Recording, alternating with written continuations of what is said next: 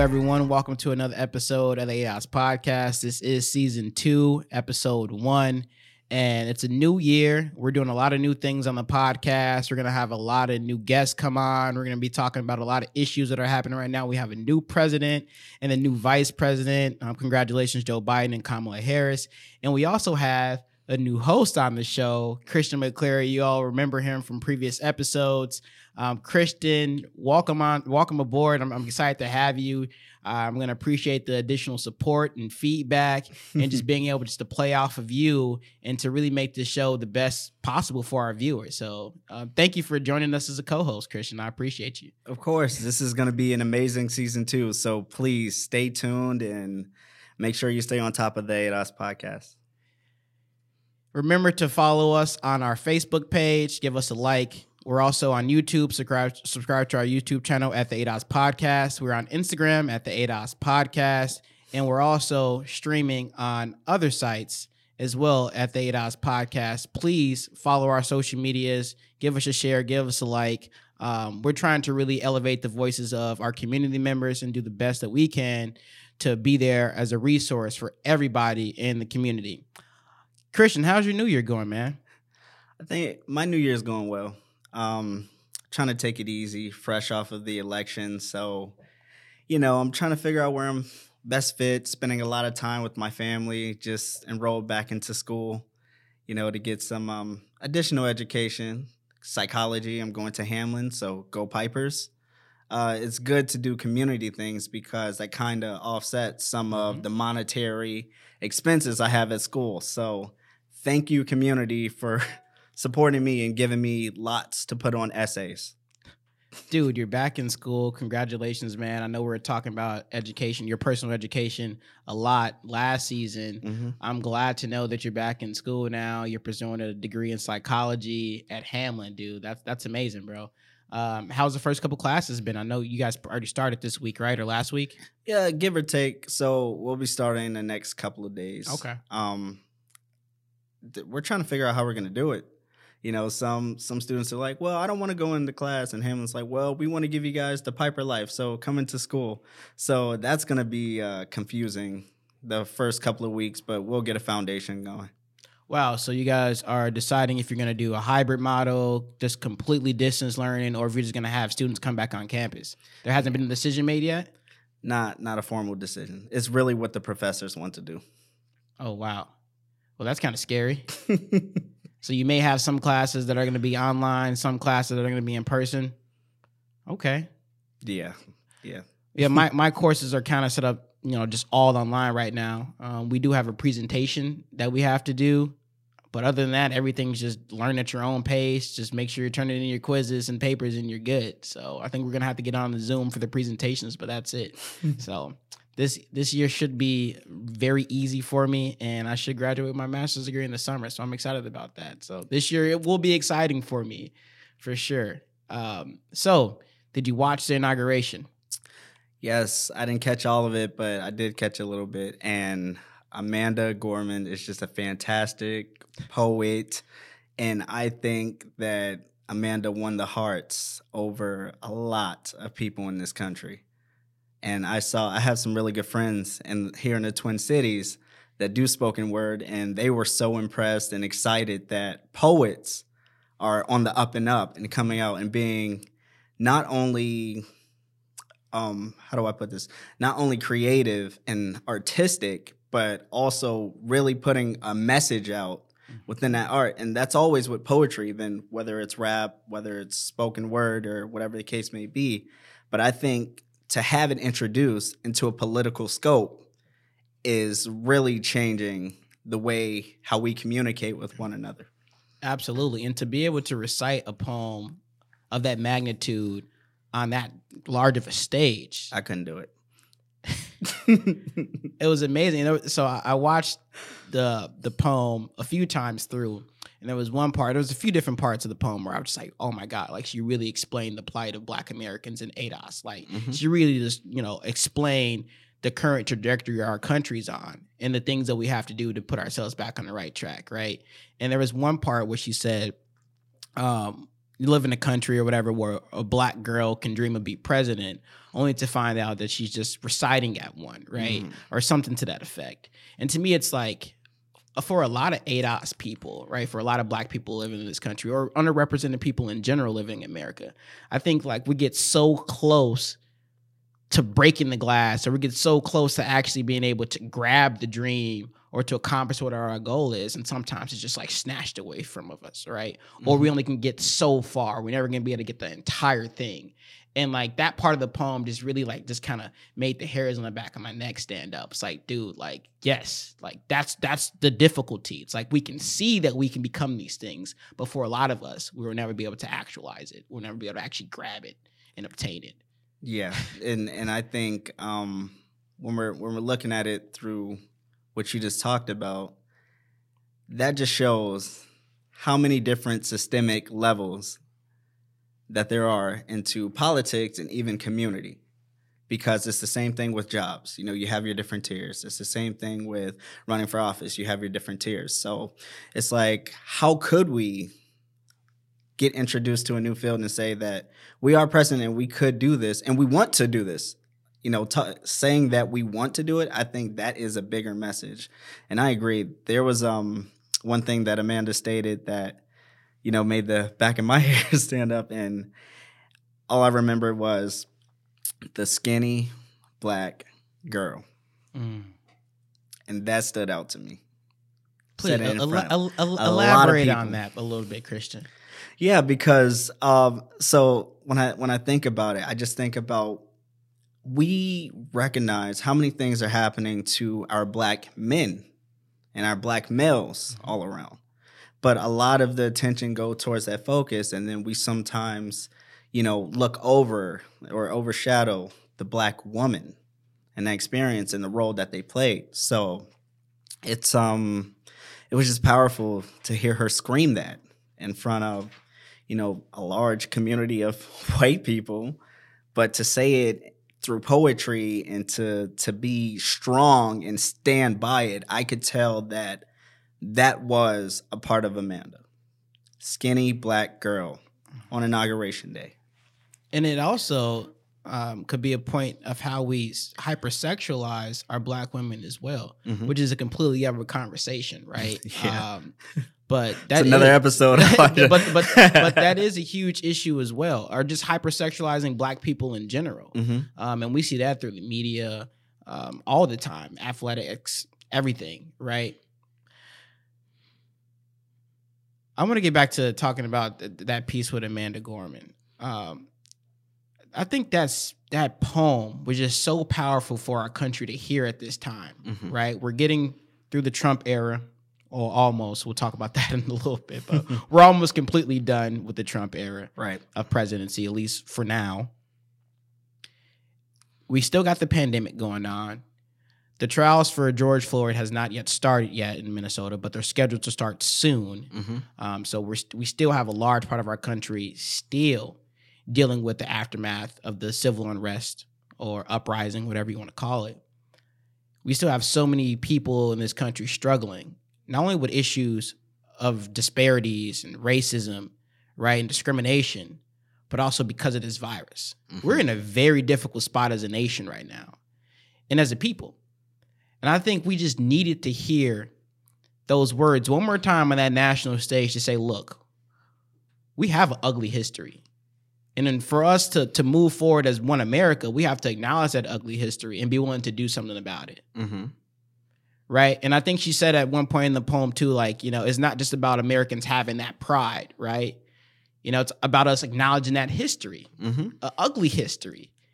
And for us to stand up and say we want to do something about it. We needed to hear that at that moment. Yeah, we need to continue to hear it and say it. You know, it's very reassuring to know that we are trending and we are ascending and we want to go into a different direction. But these issues do exist. They would forever exist, no matter how we look at it, whether they're being acted upon versus knowing about it.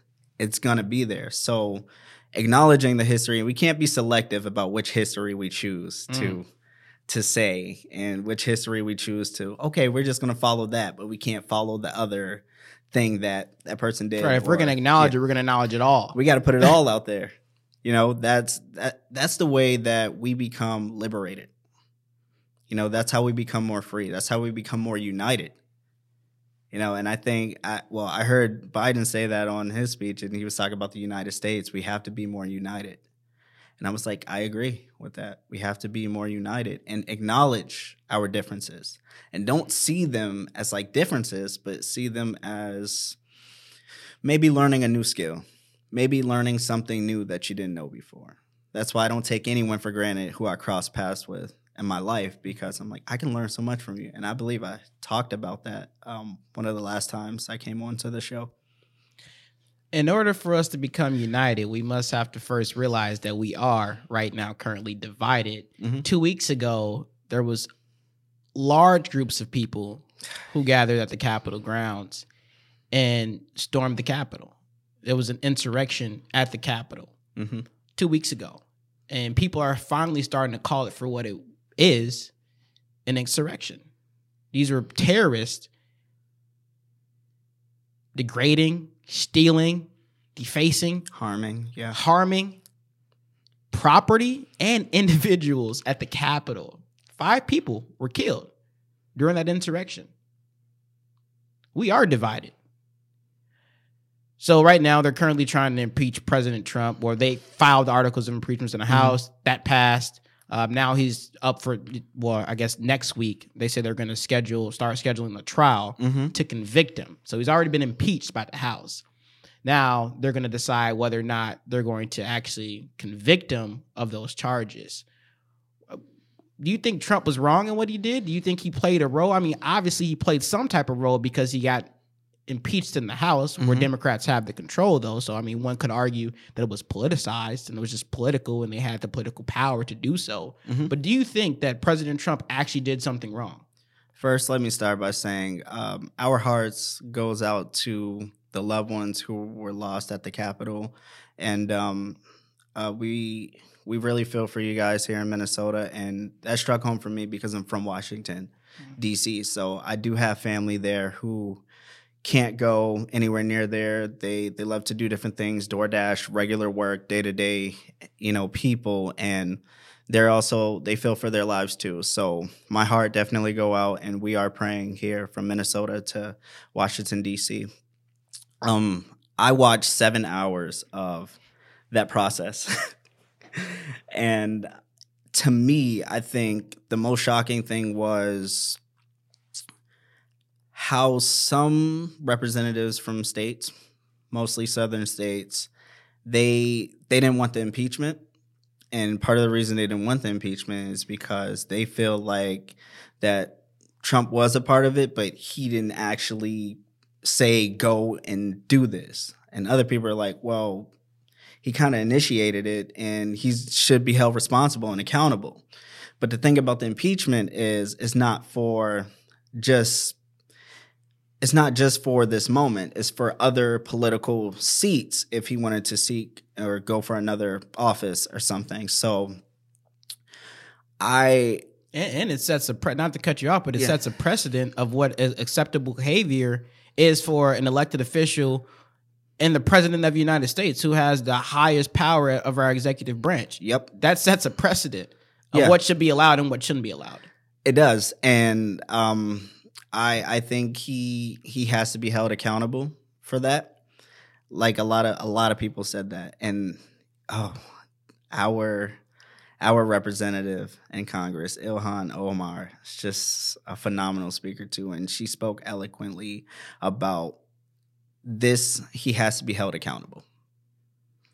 And, initiating something like that, and then to have lives lost, and then to have property vandalized, what is that saying about our country? What is that saying? That we could organize an internal army, internal terrorists, and destroy our own thing. Do you think it was a flex of power by Trump? I mean, he eventually went out there and told people, to clear out, to go home. But this is hours after everything was already, taking place. Joe Biden, the elect at the time, president-elect at the time, issued a statement. Numerous other people issue statements urging the crowds to disperse. Trump didn't say anything until the tail end of it. Do you think that was just a flex of power? Part of the reason is he got banned from social medias, and we know how much our former president was on social media. So that's probably why he didn't issue a statement that way. He still had a podium. Yeah. I mean, and a platform. He had a platform. He had a podium. He got a microphone. I mean, it's the president. I think it is about power. It's about power. It's about control. It's about who can control this situation. How could I stay relevant? How could I not be forgotten about? And I think that's what that whole situation was about. And whether he just said, go and have a peaceful protest, I do not see it as ever being intended, or the intent was to be peaceful. The intent was to be disruptive. And what that disruption is going to do for the rest of us, the rest of the residents of the United States who did not have parts, we all are going to be held accountable because of the acts of some of these individuals. And to briefly speak on that, so I know you heard about the thousands of troops that were deployed from all over the country to come assist with the security efforts during the inauguration. I mean, that's a poor use of resources, in my opinion. I mean, but if necessary, don't get me wrong, necessary. But if we did not have an insurrection take place 2 weeks prior, there would have been no need for the increased security. There would have been no need to waste resources from a lot of different states, including the state of Minnesota. We had officers and National Guard members here enlisted or, deployed. I guess they also call that a deployment, deployed over to Washington, D.C. to help out with the inauguration. Yeah. I have friends who serve in the military that I was on Snapchat talking to about what was happening. And they were literally getting ready to go to D.C., to be stationed there. It's crazy. I mean, dude, what? I mean, this thing just didn't impact people in D.C. Like you said. It impacted Americans all over the country. Everywhere. And what security do we have now?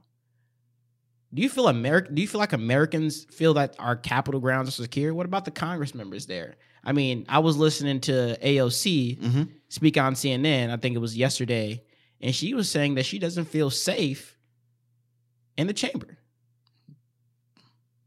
That's real. That's real. And I know for a lot of our Congress members, they have kids that go with them to some meetings and just see things around, and to see history snatched off the wall and things vandalized. It is scary for anybody. There was kids there that day. There's people here in our state turning off their TV because they can't watch no more. So it's like, imagine being in those situations. AOC said a member, and I can't remember the House member's name, but the House member had a gun on the floor a couple days ago in the Capitol, where guns are banned, certainly on the floor of a house, brought a gun. And I didn't get to read too much into the article or whatever, or into the interview, so I don't know if it was there for just for personal protection, what the intentions of having the gun was, but apparently he passed it off to another member across the aisle, just on the House floor. Like, what's actually happening in our government right now? I mean, I guess that's a bigger question. Like, right now, there's so many different things going on. Like, where is the priority of our elected officials right now, at least on that level? And we could talk a little bit about on the local level as well. But in your opinion, what do you think the priorities are? I mean, because it seemed to me all over the place, man. It is all over the place. And, when we're talking about cleaning up things, I think about when I was younger and I had to clean my room. You can't clean your room unless you mess your room up. So this is an opportunity for reform.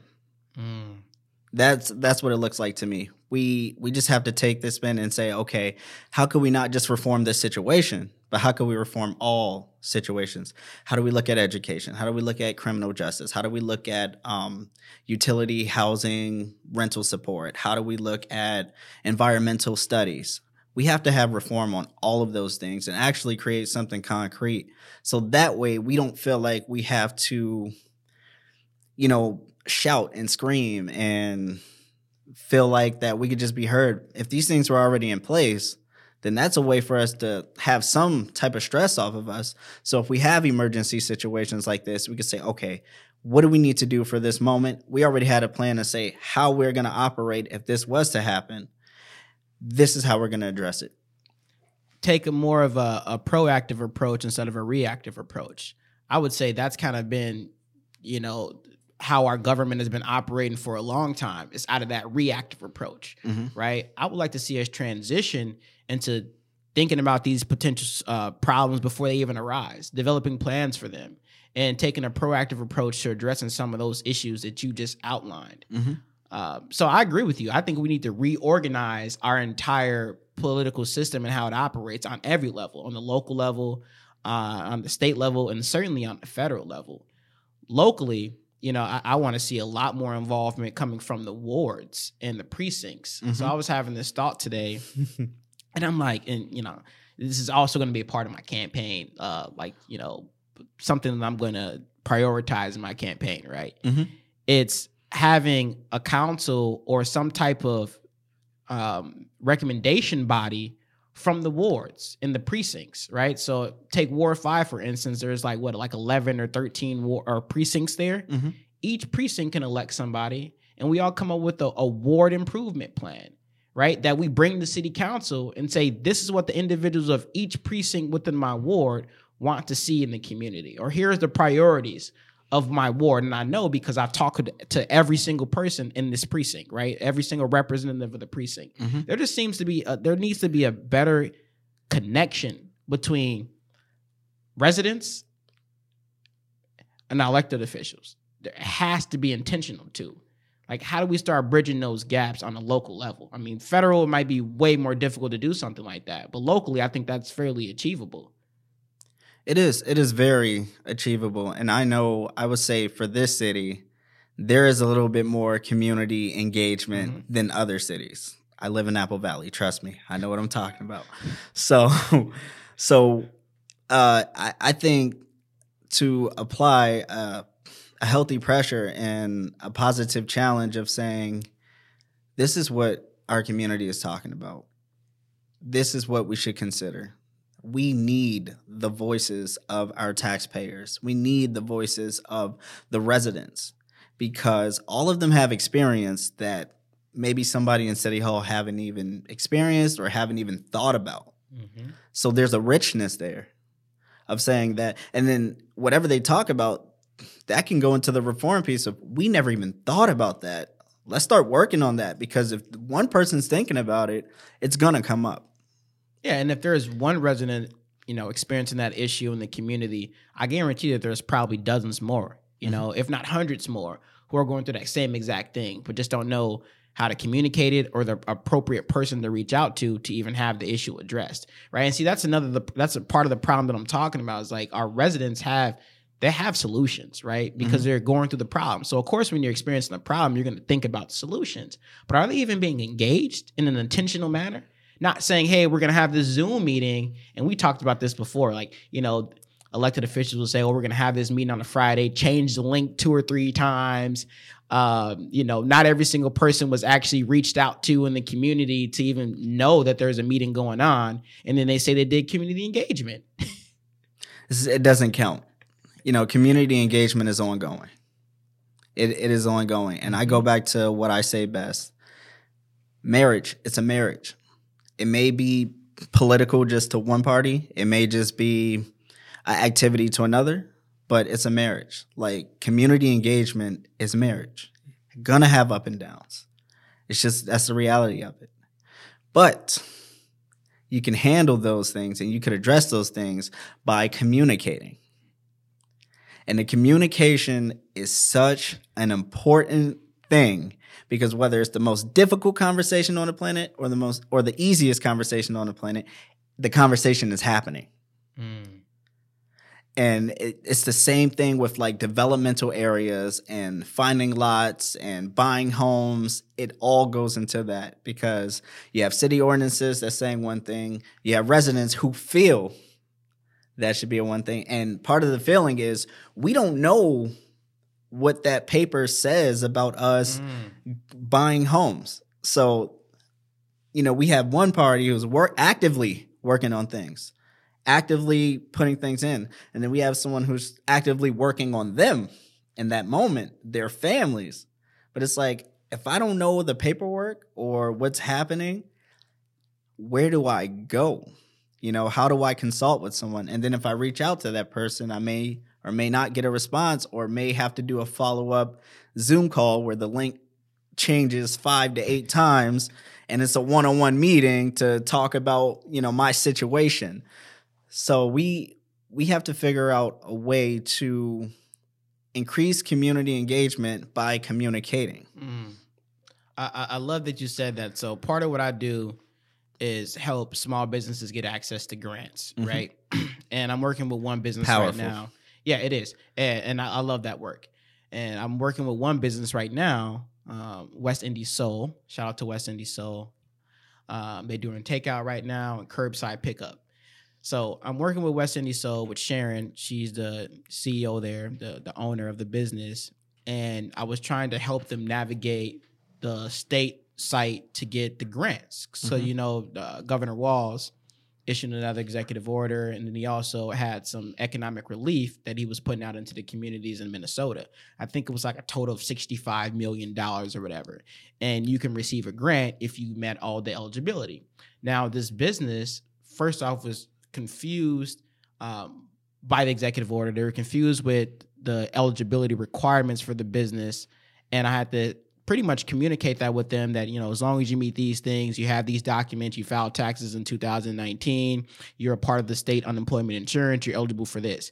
Based off how many employees you have, you're eligible for this amount of dollars, right? If you didn't receive your payment by January 12th, well, then this is how you navigate the state site to get the request for economic relief inquiry form to tell them, hey, I'm a business. Here's my tax information. I didn't receive my grant. I meet all the eligibility requirements. You know how many businesses are probably entitled to some grant money, or eligible? I shouldn't say entitled. Eligible to receive some grant money during this pandemic, but don't know how to navigate the state site. Yeah, and then imagine having an application and you just found out about the grant applications in 2 days. So that's also a real thing that happens. I would say to that, it is communication. That's just all I can say about it is communication. And people, it's kind of unfortunate that people have to connect with people like you and I to get a lot of that local support that they would need to operate a business. It's kind of unfortunate that they have to consult with someone and they're just not getting the information directly. And then if they're a smaller business, company, organization, whatever the case may be, they're kind of on the lesser side to get the information or receive it really late. That's something that within the nonprofit organization I work with, we've had conversations about when we received CARES Act funds to do some COVID work in St. Paul.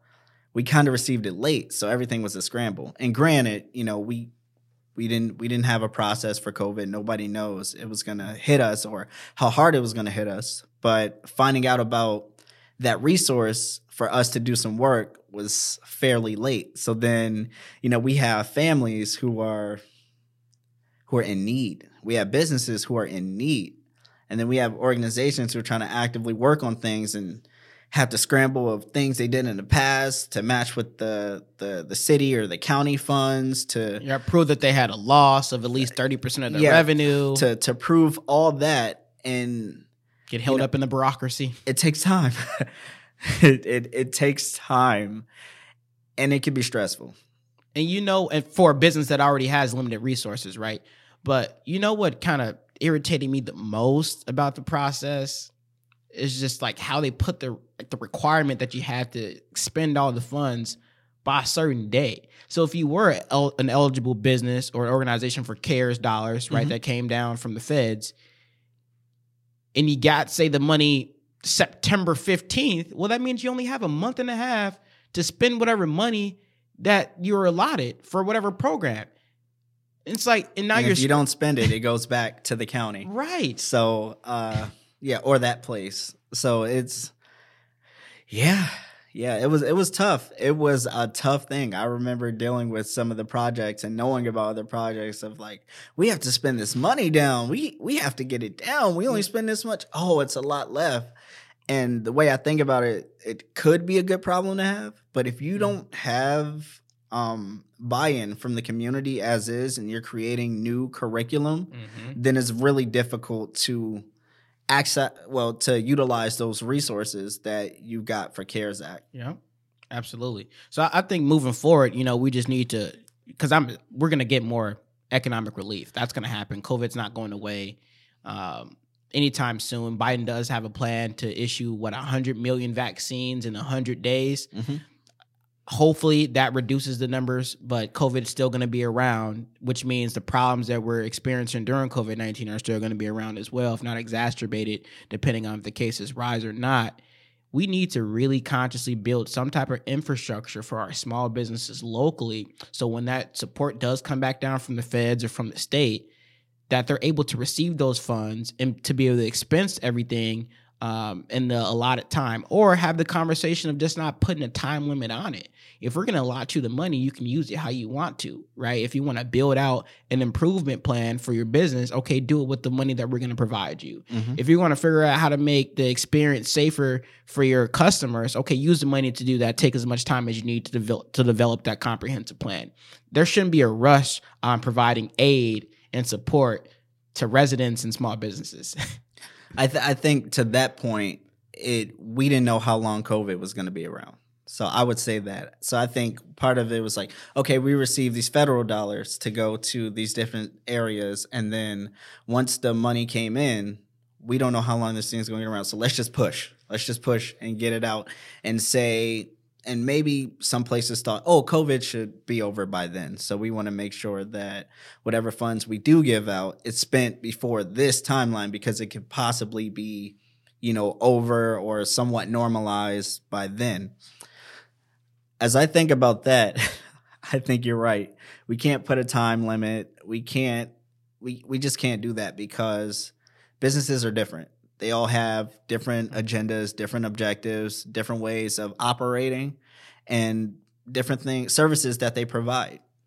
So if we look at it that way, someone who may be, let's say, into a food industry, FDA type of business, versus someone who's in a clothing business, maybe someone who's in the clothing might have an easier time of getting their business further established or further along in the process, and actually utilize the dollars in which their company could benefit earlier, versus someone who's in a restaurant industry where they have to make sure that their food is up to code, make sure that the restaurant's up to code, make sure that, sewage and plumbing and utilities. They're complying with COVID-19 guidelines, plus and the regulations staff from management. MDH. Yep. Plus staff management, plus everything. So it's like, if you take that into account, we can't put a timeline on that, especially if they want to work on different, trainings and professional development for their staff.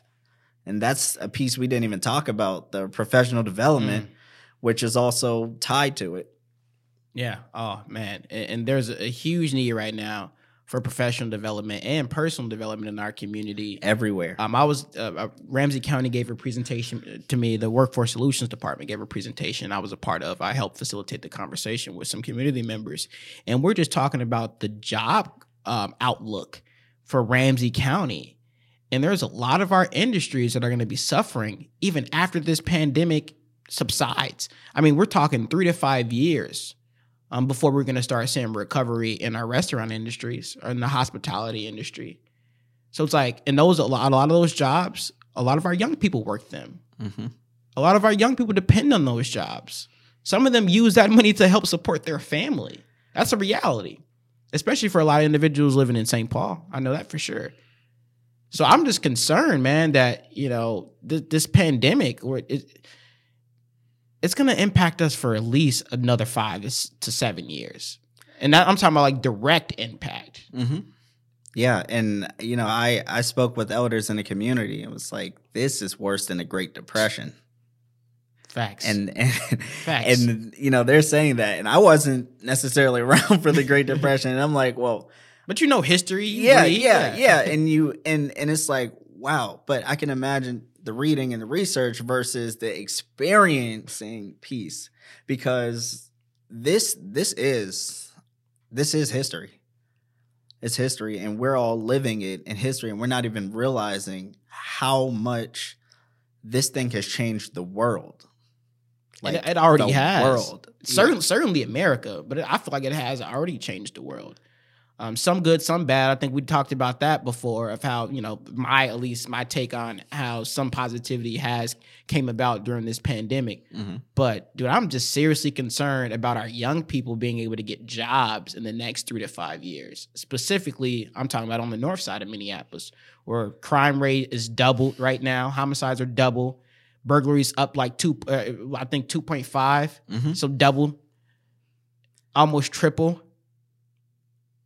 I mean, dude, and a lot of it, the crime is coming from young people. We just got to be honest. A lot of the crime is coming from young people who are not in school right now because of distance learning and COVID-19, and who are not working because of lack of jobs. Resources, all of it, and that's actually a really solid point. Somebody just told me yesterday, it was like, Christian, you keep yourself busy.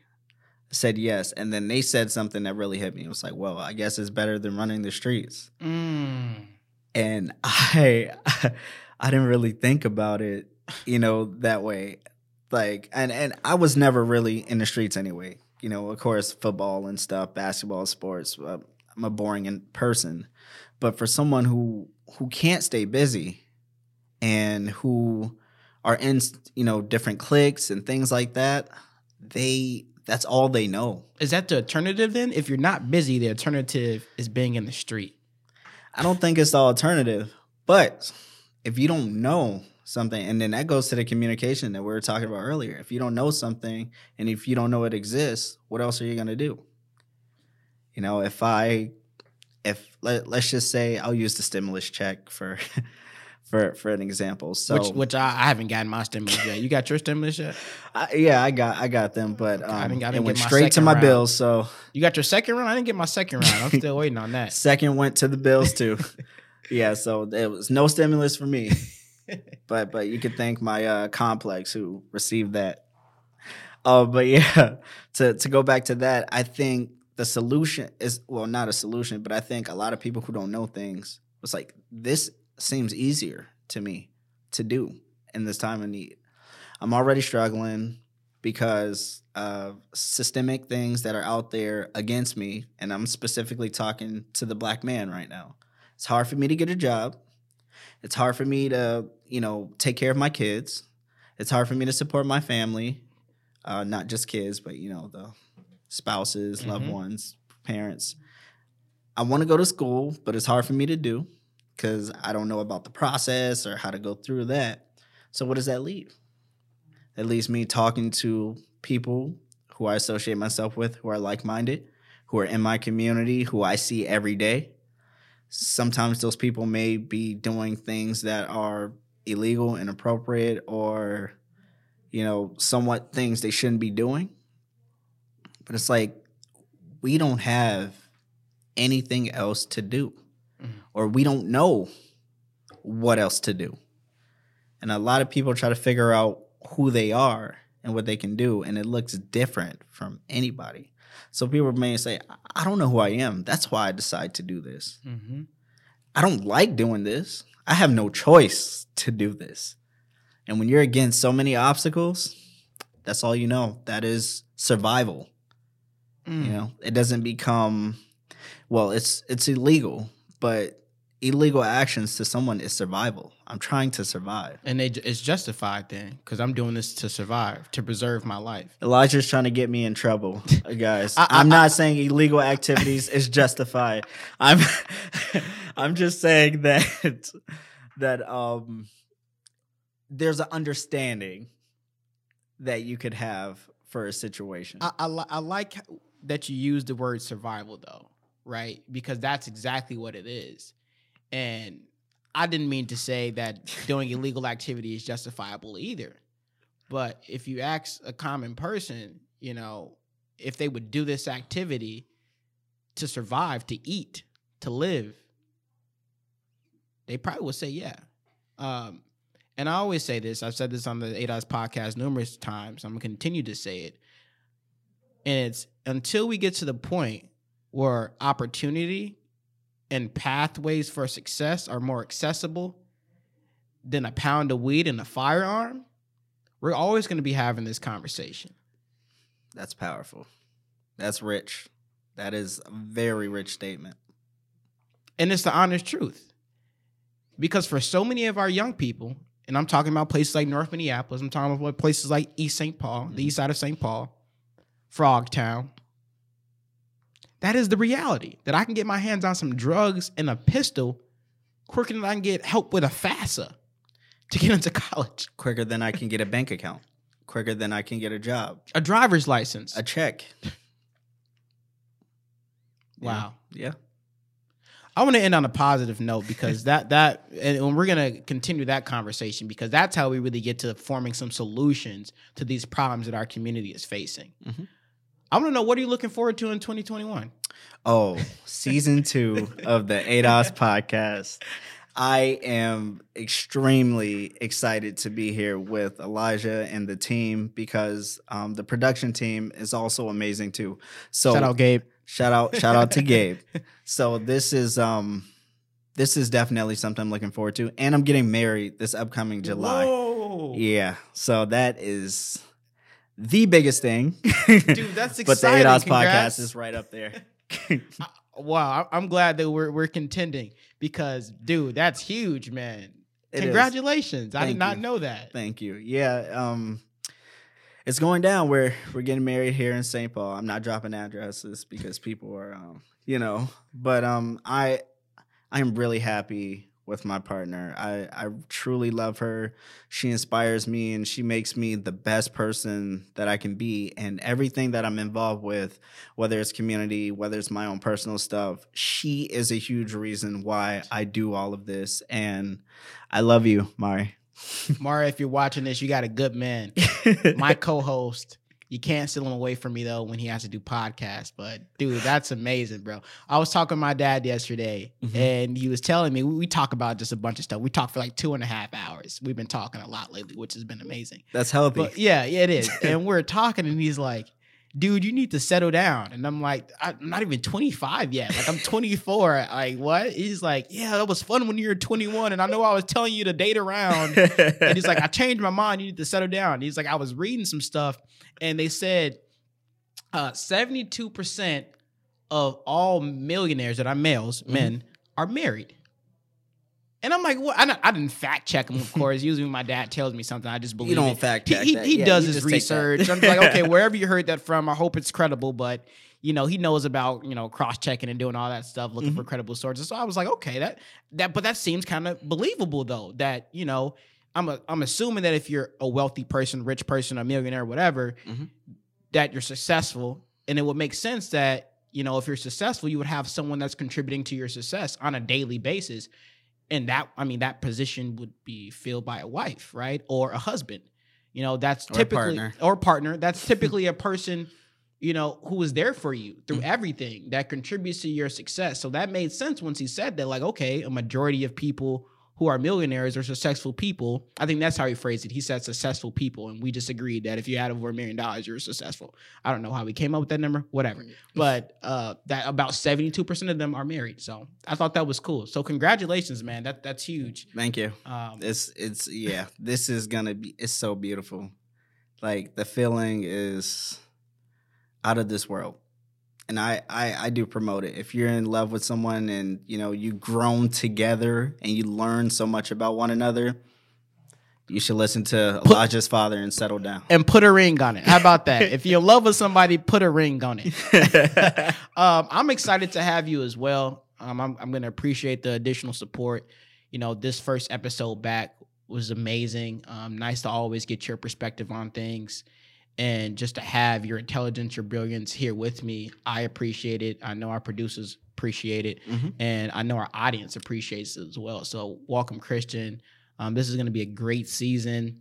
And I'm also looking forward to just being more in the community and just helping people get access to the resources that they need during this time of pandemic. So that's the ADOS podcast. It's our first episode back. I hope everyone New Year is going well. Rest in peace to Larry King, died at the age of 87. Radio talk show icon, radio and TV personality icon. Rest in peace to Larry King. 87, that's a long time. Yes. He should get some type of award just for living that long. But you will be missed. I'm going to go back and watch some old videos of Larry King live just to reminisce. I did grow up watching that, so I will be going back and checking out some of your old episodes. Please follow us on our Facebook. Give us a like. Follow us on our Instagram. Like our content there. Subscribe to our YouTube channel. And please check us out on Spotify. We're there. The name for all of those channels is the ADOS Podcast. I'm your co-host, Elijah Norris Holiday. And I'm your co-host, Christian McCleary. That's the ADOS Podcast, and we'll see you all in the next episode.